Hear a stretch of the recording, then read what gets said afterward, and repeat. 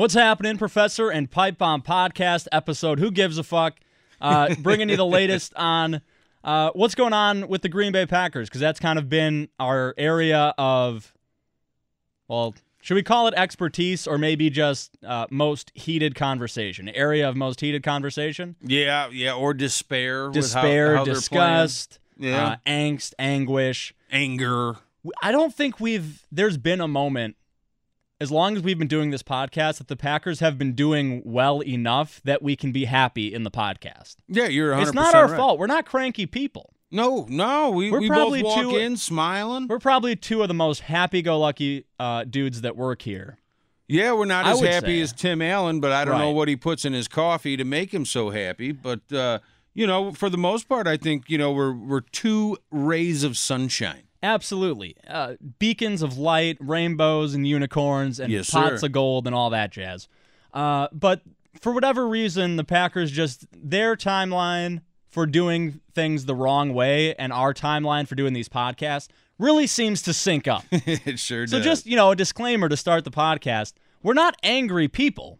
We're just angry that the Packers cannot seem to get their act together. And right now, we're heading into week 4 against the Buffalo Bills, who until last week looked like possibly the worst football team in the NFL and maybe the worst football team I've seen in the NFL in the past 5 years. They looked that bad. And it tells you everything you need to know about the current state of the Packers, that I have zero confidence that they can win this game at Lambeau Field. Yeah, I'm kind of with you, man. Nothing that we have seen in the first 3 weeks gives you a whole lot to be positive about with this team. Right. And so you always play, you play the what if game. There's the catchphrase or the what do you call it? Not a catchphrase. Cliche. There it is. You went to school. Barely. The cliche, you are what your record says you are. So the Packers are 1-1-1. They're as indifferent as you could possibly be. They're not great. They're not terrible. They're not even. You don't know what they are right now. But I think it's fair to say that just as easily that they could be 2-1 if you play the what if game, they could also just as easily be 0-3. Yep, absolutely. Because the way they played that first half week 1 against Chicago, they had no business winning that football game. Nope. And if the Minnesota Vikings had literally any other kicker in the NFL, they would have beat you in regulation. Because you couldn't get into the end zone. You kept settling for field goals. What was it? Five field goals in regulation for Mason? Yep. Missed the sixth after getting iced there at the end of the fourth. Yep. And you just got blown out. You just got your ass handed to you by the Redskins. You looked horrible. Yeah. And so I guess we're trying to figure out maybe, what should we do? Should we go position by position, trying to figure out where the weak links are? Because I don't think you can look at a position group per se specifically and point at them and be like, they're horrible. It's like they've got a playmaker and a nobody all over the field. Yeah. You know what I mean? If we go position by position, we might be here for about 3 hours because not a whole lot of people are doing good on this team. J.K. Scott, though. Yes, I was 1,000% wrong with that draft pick. I was so far against, taking a damn punter that high in the draft, but he's the team MVP so far. Right, and that's the sad thing, and it tells you it's just another identifying aspect of this football team or what they've shown so far. That the only positive thing we can bring up is a fucking punter. Yeah. Which, not to discredit them, like they're part of the 53. They have been as long as football's been a thing. Punting has been an aspect of the game. But really, when you're trying to look at a team and build your roster and think about, who your playmakers are and who your difference makers are, punter and long snapper are always 52 and 53, I think, in people's minds in terms of importance. Your fourth string safety, oftentimes people think, can have a bigger impact on the game than the punter. Yeah. But yeah, this J.K. Scott kid, and he made that appearance on Faith in the Zone a few weeks ago. One. You missed that one? Yeah. You could go back. It's Fan on Demand presented by John Paul's Buick GFC, or go to faithinthezone.com. You can check it out. But the dude's really good. Yeah, he is. He is. He gets great hang time. He just launches those freaking balls. Like I said, I was so wrong when I was blasting that draft choice because he is the team MVP so far this year. And, as embarrassing as that sounds, but it's brutal. Like you said, you just get destroyed by the Redskins. So then what does the leader of your team, we saw the secondary, we saw Kentrell Bryce, who did not make a play. The only play he made was breaking Muhammad Wilkerson's leg. That's the only thing he did the entire game besides missed tackles and busted coverage. So what does the big idiot, mediocre Mike do? He comes out and defends him. And, I still got a lot of faith in Kentrell Bryce. He's still our guy. Just typical McCarthy, man. Yeah, I don't really understand where you always expect a coach to come out and be kind of diplomatic about everything, not throw their own guys under the bus. They have to be a little bit of a rah-rah cheerleader. But I don't think there's anything wrong, and you'll see, a manager in baseball do it, a head coach in basketball will do it. They'll hint at it, kind of, so-and-so wasn't on their game today. We still have confidence that he has something to contribute moving forward. We'll be able to take care of that in practice. But he didn't even touch on that. It was just kind of like, no, he's good. Trust us, he's good. What evidence do you have that he's good? You can't give one of your players the two-hand shove to throw him under the bus, but they are professional players. They get paid to play this game. So if they suck ass, as a head coach, you should be able to say, yes, they sucked, but I have faith that he's going to bounce back the next week. But you have to admit that he sucks or that he played horrible that week in order to move on and not sound like an his idiot. Assignment, or this particular matchup didn't break his way, or those are plays that in other games go unnoticed or that other teams don't exploit, when they miss them. Something like that. But the bigger part of this, and Mike McCarthy is the head coach, and so ultimately the blame falls on him. Anything that goes on, from the start of the first quarter through the end of the fourth or the end of overtime, if it happens, everything that happens there, not on the practice field, not in the draft, not in the offseason, rests on Mike McCarthy's shoulders. Yeah. But at the same time, what I can't figure out is that it was always with Dom Capers' defense, right? It's too complex. Nobody knows where they're supposed to be. Nobody understands their role. Nobody thinks they're being used in the right way. And Mike Pettine's whole thing, or so it seemed to us from the outside looking in, was that it was simpler. Guys were going to understand where they had to be. They were going to, essentially install less to get more production. Kind of a throwback to reminiscent of kind of the way Vince Lombardi ran a team. If we're going to do something, we're going to do it at a level that we can do it correctly. There's no point in being complex to the point of confusing ourselves. We're going to play our game, and we're going to do it so well that no matter what you do, you can't beat it. Mm-hmm. And obviously that's very high praise. Mike Pettine was not going to come in here and be Vince Lombardi on the defensive side of the ball. But that was the premise, right? That they were going to slow it down, simplify it to a point, knowing that you have a ton of young players, knowing that it's a new scheme, even for veteran players, that a lot of these players don't know the scheme. They're going to have to pick it up. But it seems like everybody is just as lost, that everybody is just as incapable.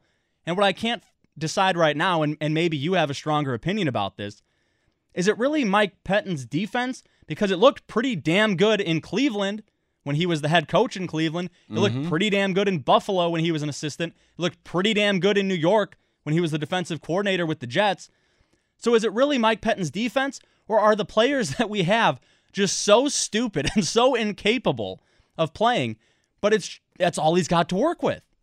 I think it's a combination. You've got players like Kevin King who can't stay healthy and stay on the field, and as soon as he went down, we got shredded. One of the good takeaways is, and I'm sorry, but Devon House being put on injured reserve. See ya. He can just stay gone as far as I'm concerned. You've got Clinton Dix, who you cannot be a defender and shy away from any contact at all. Right. When he's not making mistakes in coverage, he won't put his hands on the receiver to bring anybody to the ground. So it's just a complete unmitigated disaster in the defensive secondary. Guys are still wide open. 3rd and 6, and there's nobody in 10 yards of a receiver who's 10 yards down the field. Right. That cannot happen. Right. And even if it's one of those things where whether you dial up zone, whether you dial up man, and Baby Tausch could attest to this. He's sitting on the other side of the glass as we do this right now, trying his best to ignore us because he's, there's a Brewer game going on right now as well, and it's not exactly going the Brewers' way, so he's probably pretty bitter. At any rate, tangent. That was just my little plug about how excited I am for the Brewers in the middle of a Packers podcast. Hey. But whether you're in zone or whether you're in man, stands to reason that at no point, if you're playing it correctly, that you should be that far away from a receiver, right? Right, exactly. Either you're dialing up zones in certain locations or you're on your man, and if you're playing it correctly, you should never have anybody that wide open.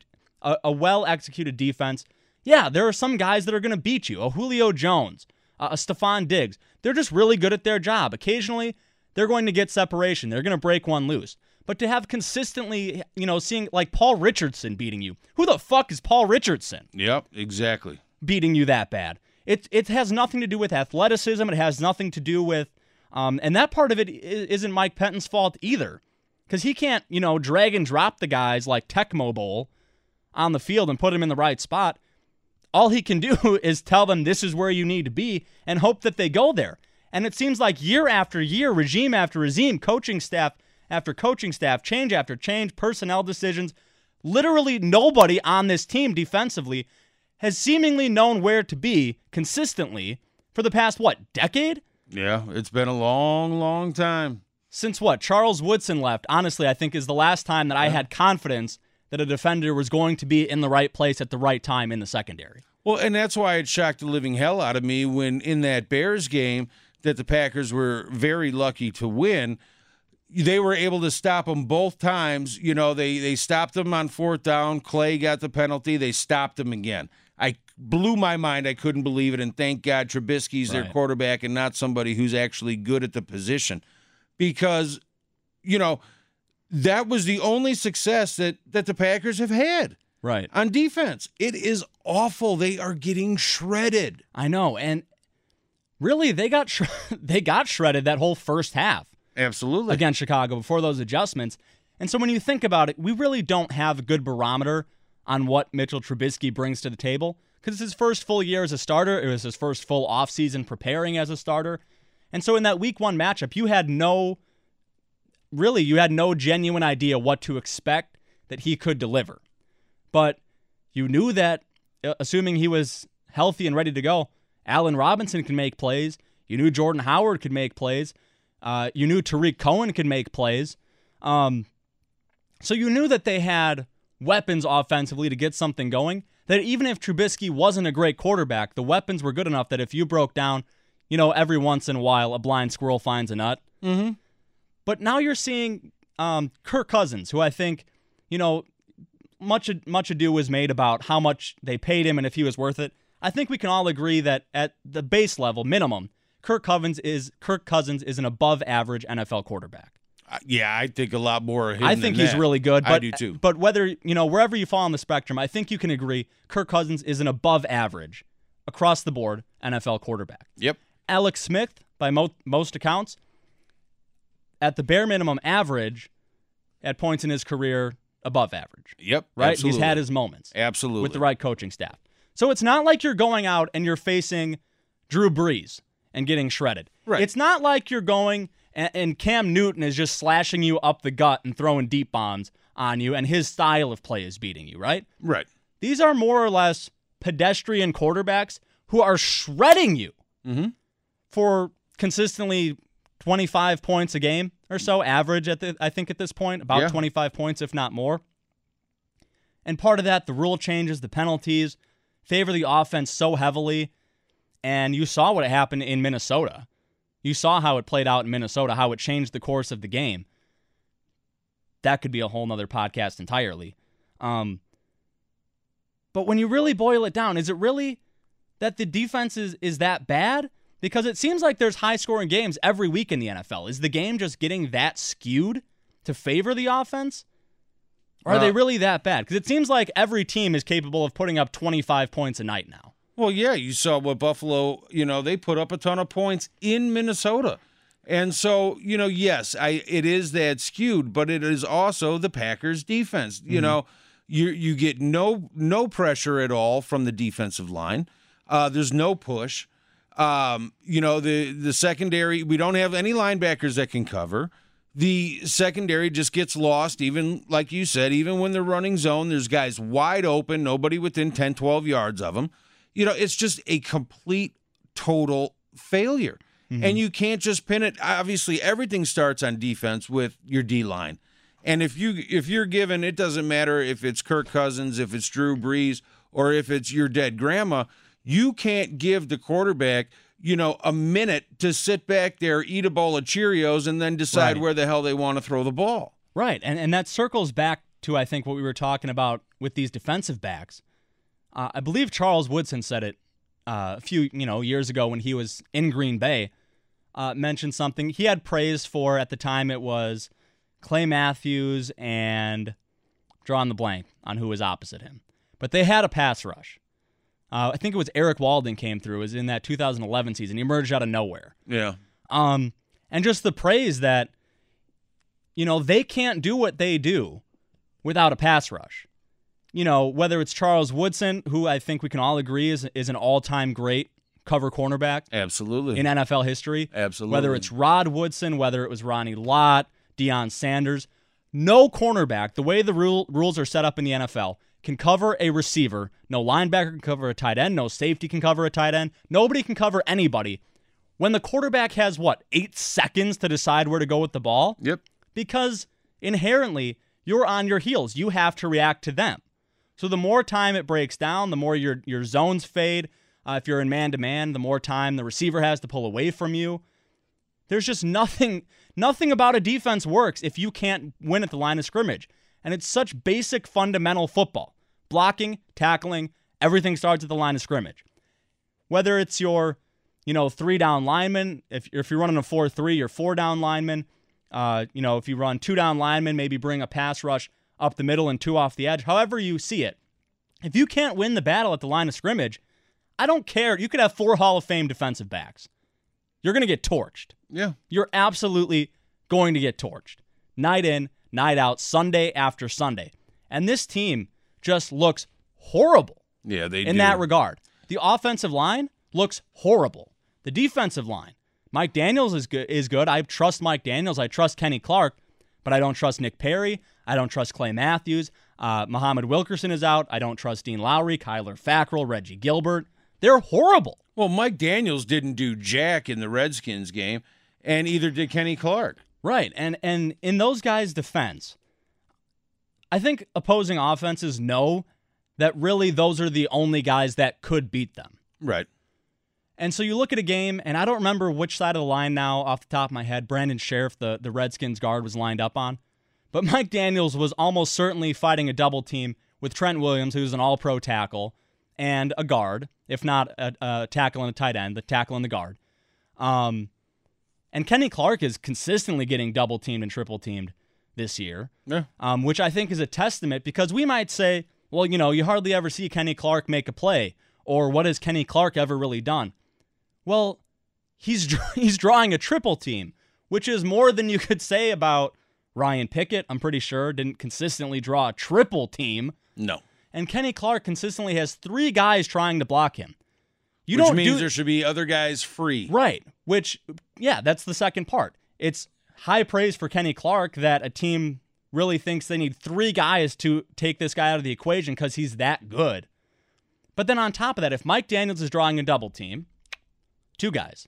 If Kenny Clark is drawing even a double team, let's say, 2 guys, you only got 5 offensive linemen. If you bring 2 pass rushers, you don't even need a 3rd down lineman. If you bring 2 pass rushers, in theory, one of them's either going to have a free run at the quarterback, or all they have to do is beat a tight end or a running back, and they can't even do that. Yeah, yeah. Or if they keep in the running back to block the free guy because they don't have enough offensive linemen. Throw him into the quarterback. then there's nobody. Ooh. There's only a couple guys out into running routes. Right. And so you've got a whole secondary. Jair Alexander can run. That only has to cover 3 dudes. Right. And you can't do that either. Right. You would have in that situation, too, you'd have what? A nickel corner, 2 safeties, 2 linebackers, or 3 safeties and a linebacker.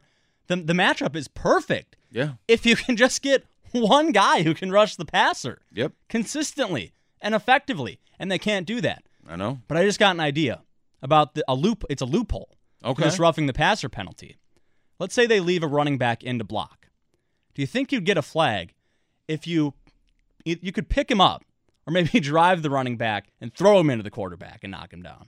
Oh, you know, use him like a medicine ball. Just kind of knock him on his ass. They'll still because throw that a might flag. that might be the only way out right now. If you're Clay Matthews, is just slow down, find a small dude, and just start throwing darts, picking them up, and throwing them. Honestly, I don't know what else you can do at this point. See, going back to the preseason, and McCarthy, basically made the decision not to play most of his guys. Mm-hmm. And I don't think I've ever seen a year where so few difference makers and starters played, any kind of significant minutes in the preseason. Part of it is because of the NFLPA and the agreement with the league of limiting the amount of hitting in training camp, the days that the pads are on, all that kind of stuff. I think part of that is why tackling is so horrible now throughout the league, bad. But especially with the Packers. They haven't had a good tackling team in a decade. So there's a lot of factors that go in it. Like we talked about earlier, whether these guys are smart enough to actually play in the league. Mm-hmm. Make no mistake about it. When you're a big-time college football player, yes, you're in college for 3 years. You're not really going to class at all. You're a professional football player. So what you're saying is you don't think the middle linebacker from Alabama is spending his late nights in the chemistry lab getting his projects done? Is that what you're hinting at? Yeah, I would say that's right. Maybe more of a biology and anatomy major, perhaps? Yeah, I think so. I don't think there's too many overnight study halls going on with these guys, study groups. I got to pass this Spanish test, man. I got to. Yeah, I got to cram for this economics final. I don't think that's happening. So, I think it's no hitting. Very few padded practices in preseason. I think it's general overall lack of intelligence on some of these guys' parts. I don't want to, come out and say that some of these guys are stupid, but they're stupid. And then, it's just not being able to grasp the defense. Sure. I think it's important to clear up, too. It's really, really challenging, even at the collegiate level, to do everything that it takes mentally to even get to that point. It does take a lot of practice, a lot of mental capacity. But at the same time, this is the NFL. This is the biggest of the big. This is not the time for, at some point everybody drops off, lowest common denominator.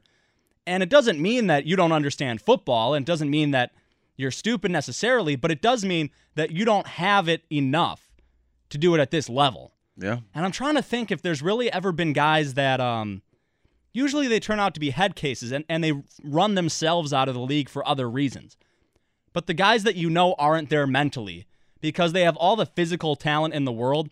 A guy like that comes to mind, Justin Blackmon, that receiver. I think he went to Oklahoma State, got drafted by the Jaguars, never made anything out of himself in the NFL. Not because he didn't have talent, but because he had a 10-cent head. And so I would only assume that translated to the football field, that if the dude's not smart enough to keep himself out of trouble, for a month at a time, that he probably didn't have the greatest grasp of running routes or how an offense works. That it was the kind of thing that his whole life he was such a physical freak that they just said, all right, dude, whatever number, 81, whatever number you are, just run. We'll get it to you. Yeah. Just run and go get the ball, like the water boy.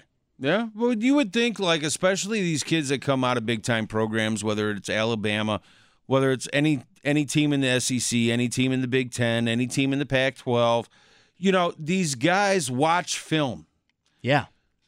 We watched film in high school. How can you not sit there after 10 years of watching film, learn, and make significant progress at your job? Yeah.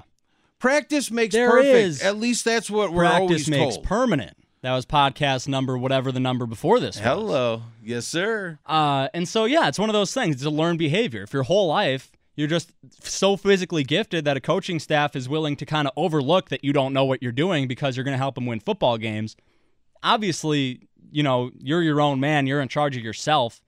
You need to take that responsibility on your own. But also it is a little bit of a failing on the coaching staff at lower levels across America. This philosophy of you don't need to know how to play football to be good at football. Well, which you can't get away with in any other major sport. Well, here, I'll make this analogy, and hopefully you've seen the movie. It's like in Drumline. You see Drumline? Yeah, it's a good flick. Where that dude... Big Nick Cannon fan. Okay, where they find out that he can't read music. So the head of the band or whatever sits his ass on the sideline and says, that and, other issues. You're done for the year. Learn how to read music and stuff and come back, and next year will be a different story. The only problem is, and, I would be playing idiots. I don't care. I'd be playing criminals. Every year you're coaching for your job. Mm-hmm. And the players, obviously, especially in the NFL, where there's no guaranteed contracts, they're playing for their jobs. So you would think that would be the motivating factor. This is a freaking contract year for Ha-Ha. Mm-hmm. And this is Clay. This is the tape that he put out after 3 games. This is what you want potential teams that want to sign your ass for big money. This is what you want them to look at? Yeah. Have some self-pride and get out there and ball your ass off. Right. That was always the kind of thing. Competition and opportunity breed prosperity, right? Yeah.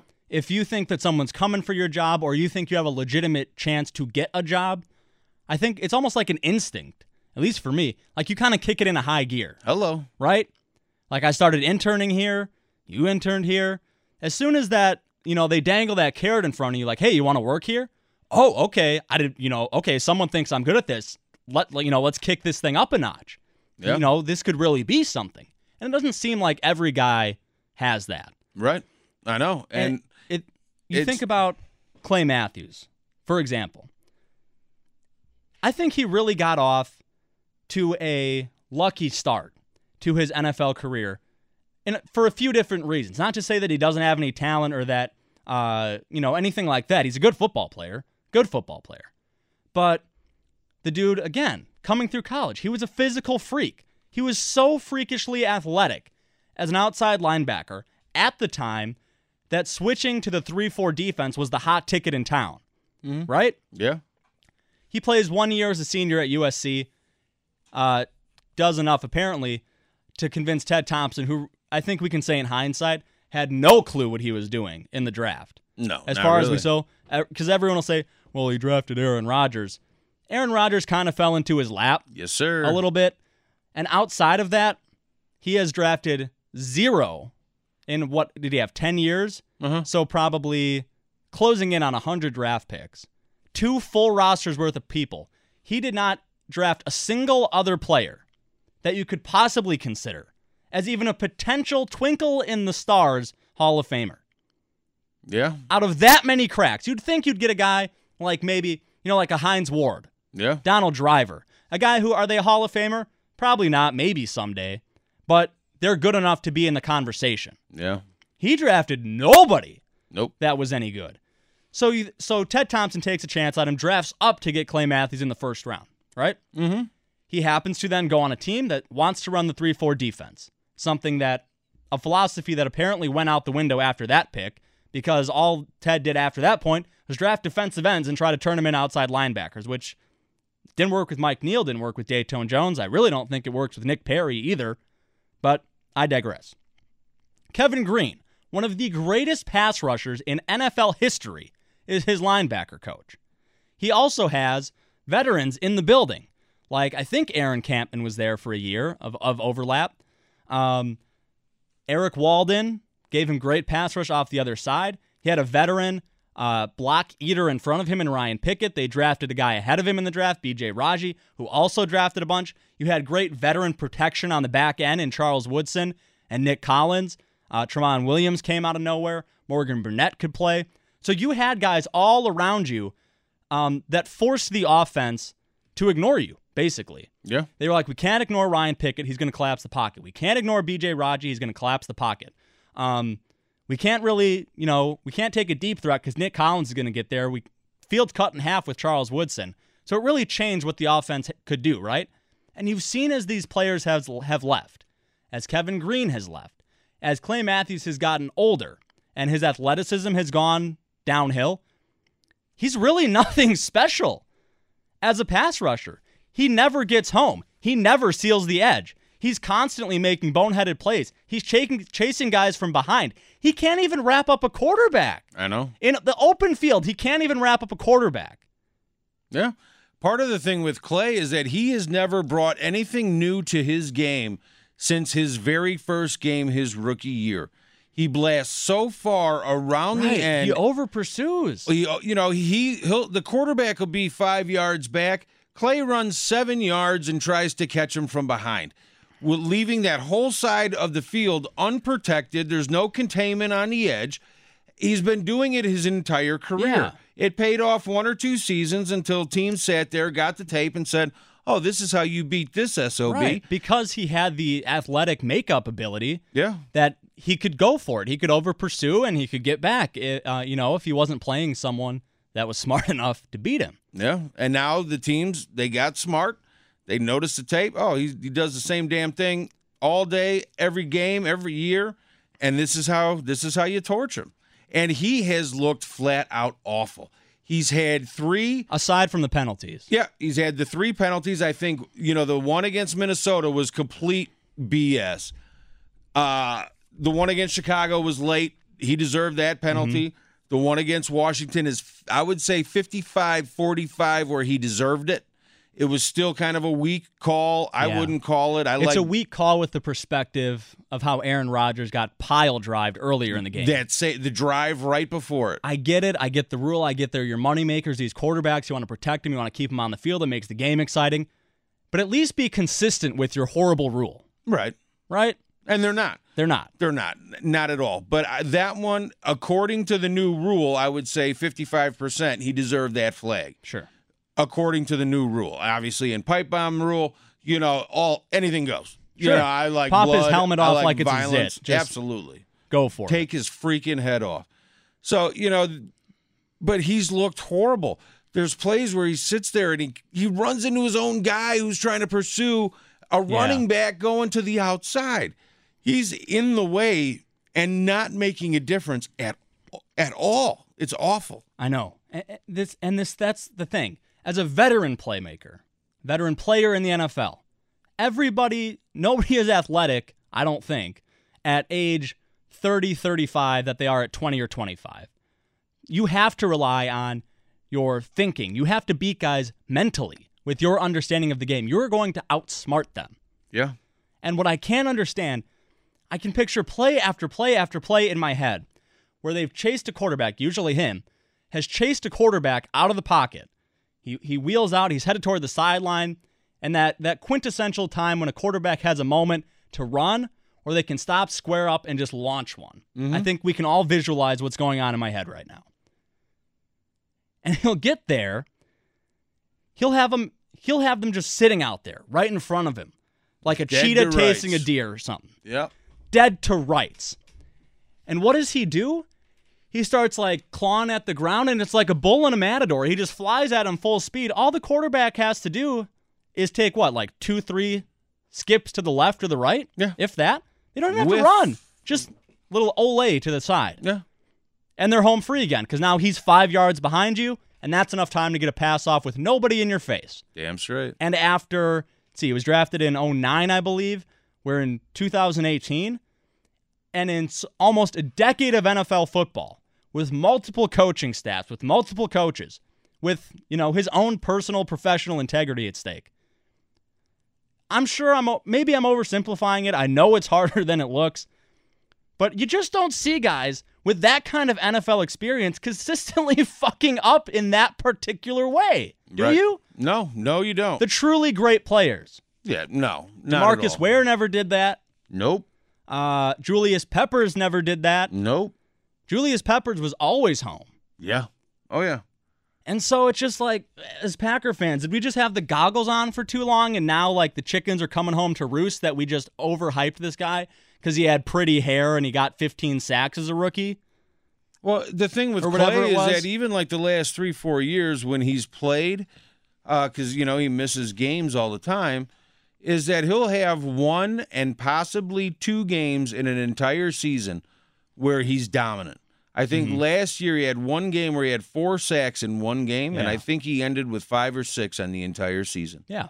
So you show up 1 week, and you live off that, and you live off your name, and you still think you're hot shit. Yeah. And that's not how it goes. Yeah. And he's on pace, far and away, to finish the season with more roughing the passer flags than sacks. Absolutely. Which is, when you consider how many yards you give up by getting the flag versus how many yards you typically will put the offense back with a sack, really, the math doesn't add up there. No, it doesn't. 45 to, you figure a sack, you're looking at 5 to 7 per. Something like that. Maybe 10 if you got a guy really rolling around. Yeah. But so think about this too.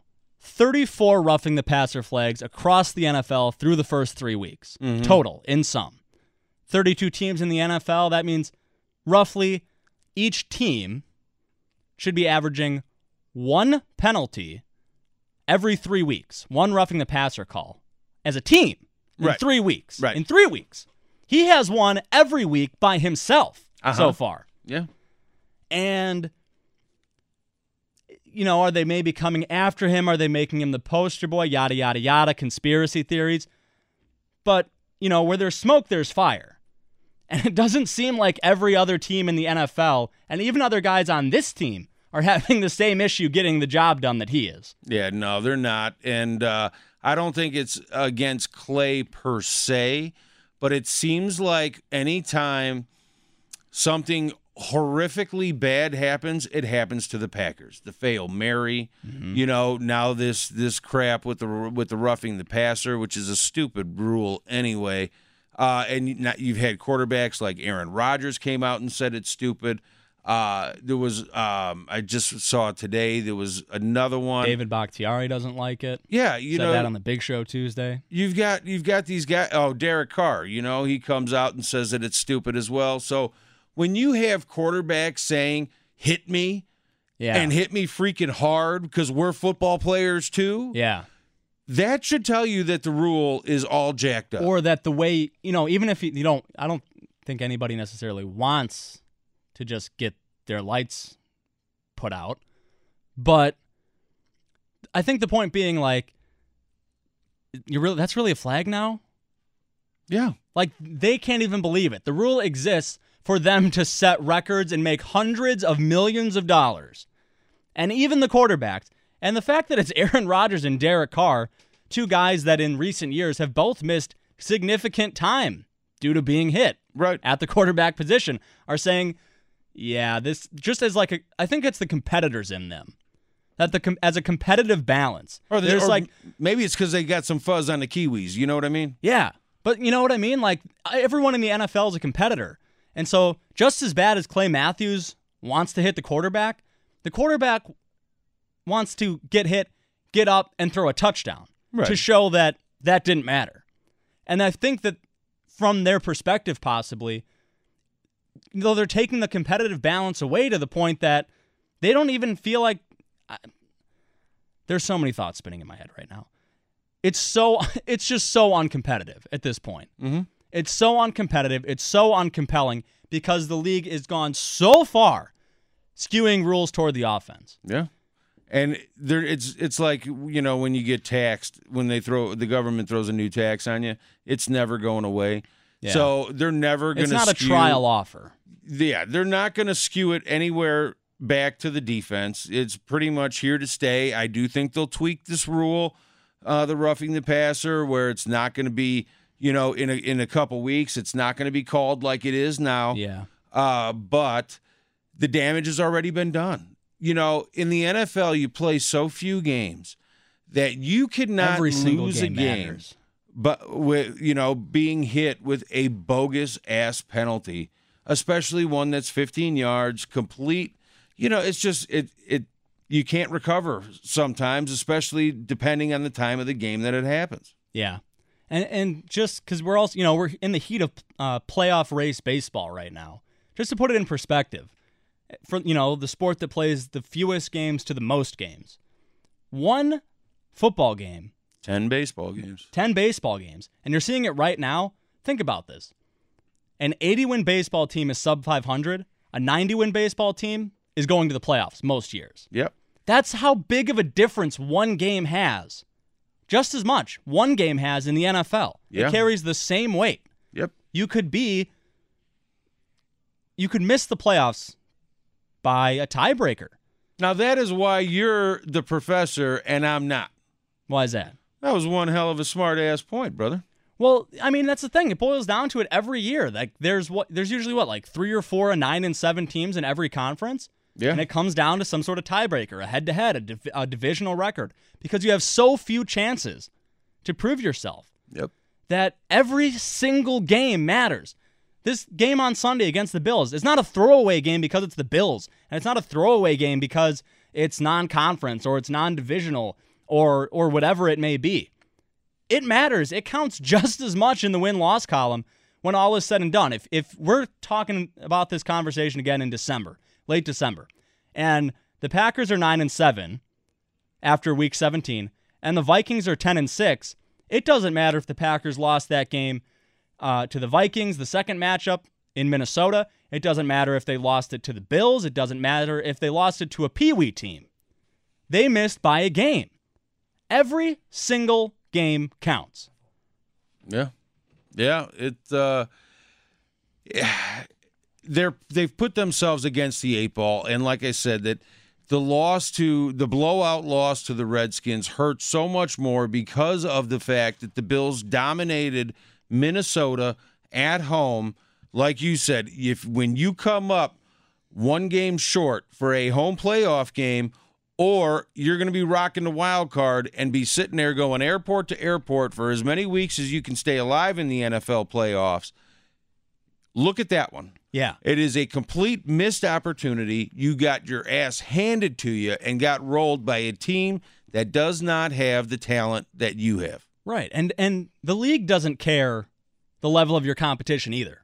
Nope. The Patriots for the past 15 years have been all but guaranteed 6 wins by playing the guys in their division because they're all horrible. Yep. Whereas, other league divisions, the NFC South will regularly have 3 teams in the playoffs, 2 teams getting both wild card spots, or the NFC East, or the NFC North. It doesn't matter. The 12-4 that the Patriots got, in my mind, is cheaper than the 12-4 that the Packers or Vikings might get this year. Well, yeah, of course. Because they have a lower level of competition. And when it's all said and done, that 12-4 for the Patriots might be getting them home field advantage throughout the playoffs, and the 11-5 team in the NFC is going to be on the road the whole time. Yep. And so when you're talking about what it does to your team and the landscape of your season and how you have to approach things from now through Week 17 through the playoffs, every single game matters. It doesn't matter if it's the Bills. It doesn't matter if it's the Vikings. You have to go out and win every single week. Every single week against every opponent. If you lose, you just shot yourself in the foot. It just doesn't matter. You see how it benefits a team like the Patriots. They have 6 games on their schedule every year that are theirs to lose. Mm-hmm. That are theirs to lose. And so they go into the playoffs, or they start their regular season. They're all but guaranteed 6 wins. And so then they can go 500 in their remaining games. They're an above 500 team, and they can get a home playoff game. Yeah. Because the opponents on their schedule are bad. It doesn't matter how bad the Bills are. It doesn't matter how good you think the Vikings are. It doesn't matter how good the Patriots will be when you face them later in the year. Every single win carries the same amount of weight in the standings. Yeah. Yeah, and when you talk about who's stronger, AFC, NFC, you just look at the quarterbacks that are in each conference. And for years, the AFC, who were the good quarterbacks it was besides Brady and Manning. Manning, and then you had Roethlisberger, and then Phillip Rivers. So many people throw him in a conversation. Yeah. He's a fantasy dream, and then when the chips are on the line, just like he's Matt a Stafford. Freaking choke job. Yeah, kind of like Matt Stafford. Yeah, but then you look at the NFC where you got Breeze, who's a badass. You got, you got Rodgers. Cam Newton had his years. Matt Ryan's not a bad player. Carson Wentz is coming up. Yep. Who else you got in the AFC? Oh, Baker Mayfield. Come on. Good for him. Yeah, we'll see Joe how that Flacco. works out. You got Joe Flacco. Oh, yeah, he's a rock star. Yeah, he's got a rocket for an arm. Yeah, so it sucks. It sucks. How do you think the Packers are going to do against Buffalo? Oh, geez. As a preface, because we're running short on time here, just to squeeze it in, there's been some buzz of that there's any situation that you don't play Rodgers because it's the Bills, and this is what I was getting at, that every game matters. Mm-hmm.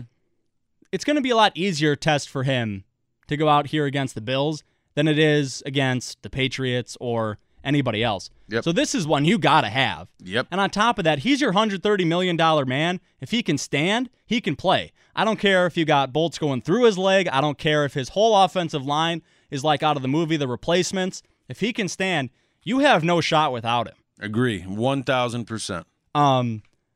At that rate, this is going to go one of two ways. The Packers are going to have the Bills' defense figured out, and the crowd at Lambeau is going to get to the rookie Josh Allen, and it's going to be the Packers in maybe what will be the most lopsided victory of the year for them. But I still don't think it's going to be all that high scoring of a game, like maybe something like 30-10. Okay. That's going to happen. Or you're going to see a repeat of one of these first 3 weeks' performances where the offense doesn't show up for the half, a defense doesn't show up for a half, and you end up in this high wire act down to the last minute, and the Bills can very well beat you. Yeah. I made the argument to Rami on the Big Show earlier this week. He told me I was crazy and I had to stop it. The Browns right now and the Packers have the same record, right? Yeah. Aaron Rodgers might be the best player in the NFL when he's right. He could be the most talented player at his position in the NFL. He is. Right? For argument's sake. The Browns don't have anybody like that. But 1 through 53, in terms of total talent, the Packers really don't have much. The Browns, 1 to 53, might have just as much talent as the Packers. It's just that the Packers, maybe 1 through 5 or 10, have better guys. Right? Am I completely out of left field here? No, it's hard to argue against it. I don't know. Once you get past the Rodgers, you get past a Bakhtiari, you get past a Mike Daniels, and then you kind of start getting into some categories where we think they're good, but are they really good or are they just good for our expectations because we expect to win because of Rodgers, and so these other guys on the team, we just kind of view them as, well, we're winning games, so they must be good. But no, I think you're not far off, man. I think if we lined up roster to roster, player to player, it'd be a hell of a lot closer than anybody thinks. Take Aaron Rodgers out of the equation, 1 through 52. Yeah. This is not a good football team. Not really. It's really not a good football team. But still, you're picking them to win. I'm picking them to win because I just can't accept the fact this early in the season that they could lose to a team like the Buffalo Bills. I'm just saying, I'm going to add as a caveat that it's not out of the realm of possibility that they lose. This isn't like playing the Lions in 2008 or whenever they went 0-16, where you should expect to win no matter how bad you are because they're that bad. Right. You're close enough outside of the quarterback position. You're close enough matchup talent-wise that they can beat you. Well, okay. Any given Sunday, right? Mike McCarthy's still the head coach, as far as I know. Kentrell Bryce is still patrolling the defensive backfield and got a vote of confidence from the big idiot. So I am going to say 31-10 Buffalo. Send it. Wow. So show me something. Show it to me. I haven't seen it in 3 weeks. This is your make it or break it. If you lose that bad to the Bills at home this week, throw it away. Shut Rodgers down like he did last year after he couldn't get it done in Carolina. Yep. Shut it down. They better win this game. If you can't beat the Bills at home, or sorry, not if you can't beat the Bills. If the Bills beat you that bad, as you just predicted, at home, shut it down. Clean house. And, maybe you don't want to do things mid-season because you have this impression of yourself as a classier organization than others. Wait till the end of the season, let Mike McCarthy, quote-unquote, resign, and just start over. Yeah, I agree. Just start over. Because I think more than anything, that investment in Rodgers wasn't an investment in Super Bowls. It was an investment knowing that this team's not going to be very good for the next 5 years at the least. And that he's the only thing that's going to put butts in seats and eyeballs on televisions. That's all the more reason why they need to go out, pick up Eric Reed. They need to go and kick tires on Le'Veon Bell. I would be going after Chandler Jones Get in the time from machine Arizona. and go get yourself Khalil Mack. Hello, Think about what a huge difference that would have made. Don't make me cry. If you just pull the trigger. Don't make me cry. Give up 3 first-round picks. And you get Khalil Mack for a rental. Who cares? Yeah.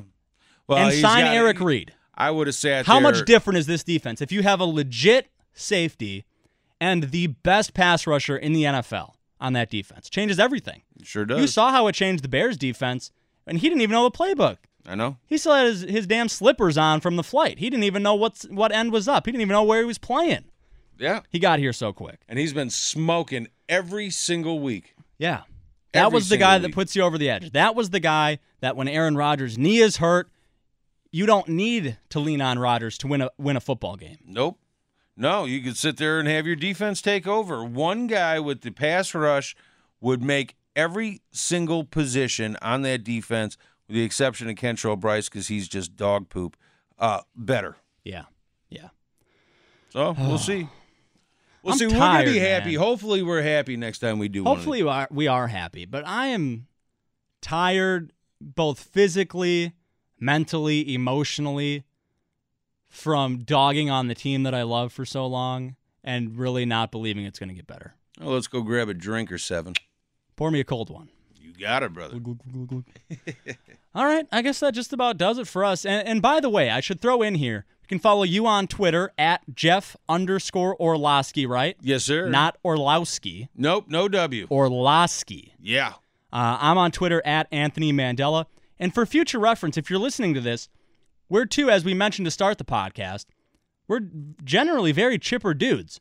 Mm-hmm. And we're also more than happy to take suggestions. So if there's things that you want to hear or things that are on your mind that you want to hear a take on, maybe that you can use as ammunition with that guy at work that thinks it's one way, well, we'll come through for you. Absolutely. We'll come through. We'll do a podcast. And then you'll go, hey, these two guys get paid to do this, to know what's going on with sports and to talk about it for a living. And they agree with me, you idiot. Because really, I mean, that's what we do this for. This is the end. This is showbiz, man. Oh, yeah. Don't sell it as a Ask Mandela and Pipebomb anything, though, because I would think that the questions that we would get would be a lot rougher than the softballs I mean, I don't know that about get you. thrown I mean, at I'm Chuck and I'm Bart. happy with my relationship. I'm not trying to get in hot water with that anytime soon. Yeah, me neither, brother. All right, well, that'll just about do it for us. Thanks for listening, and take it easy.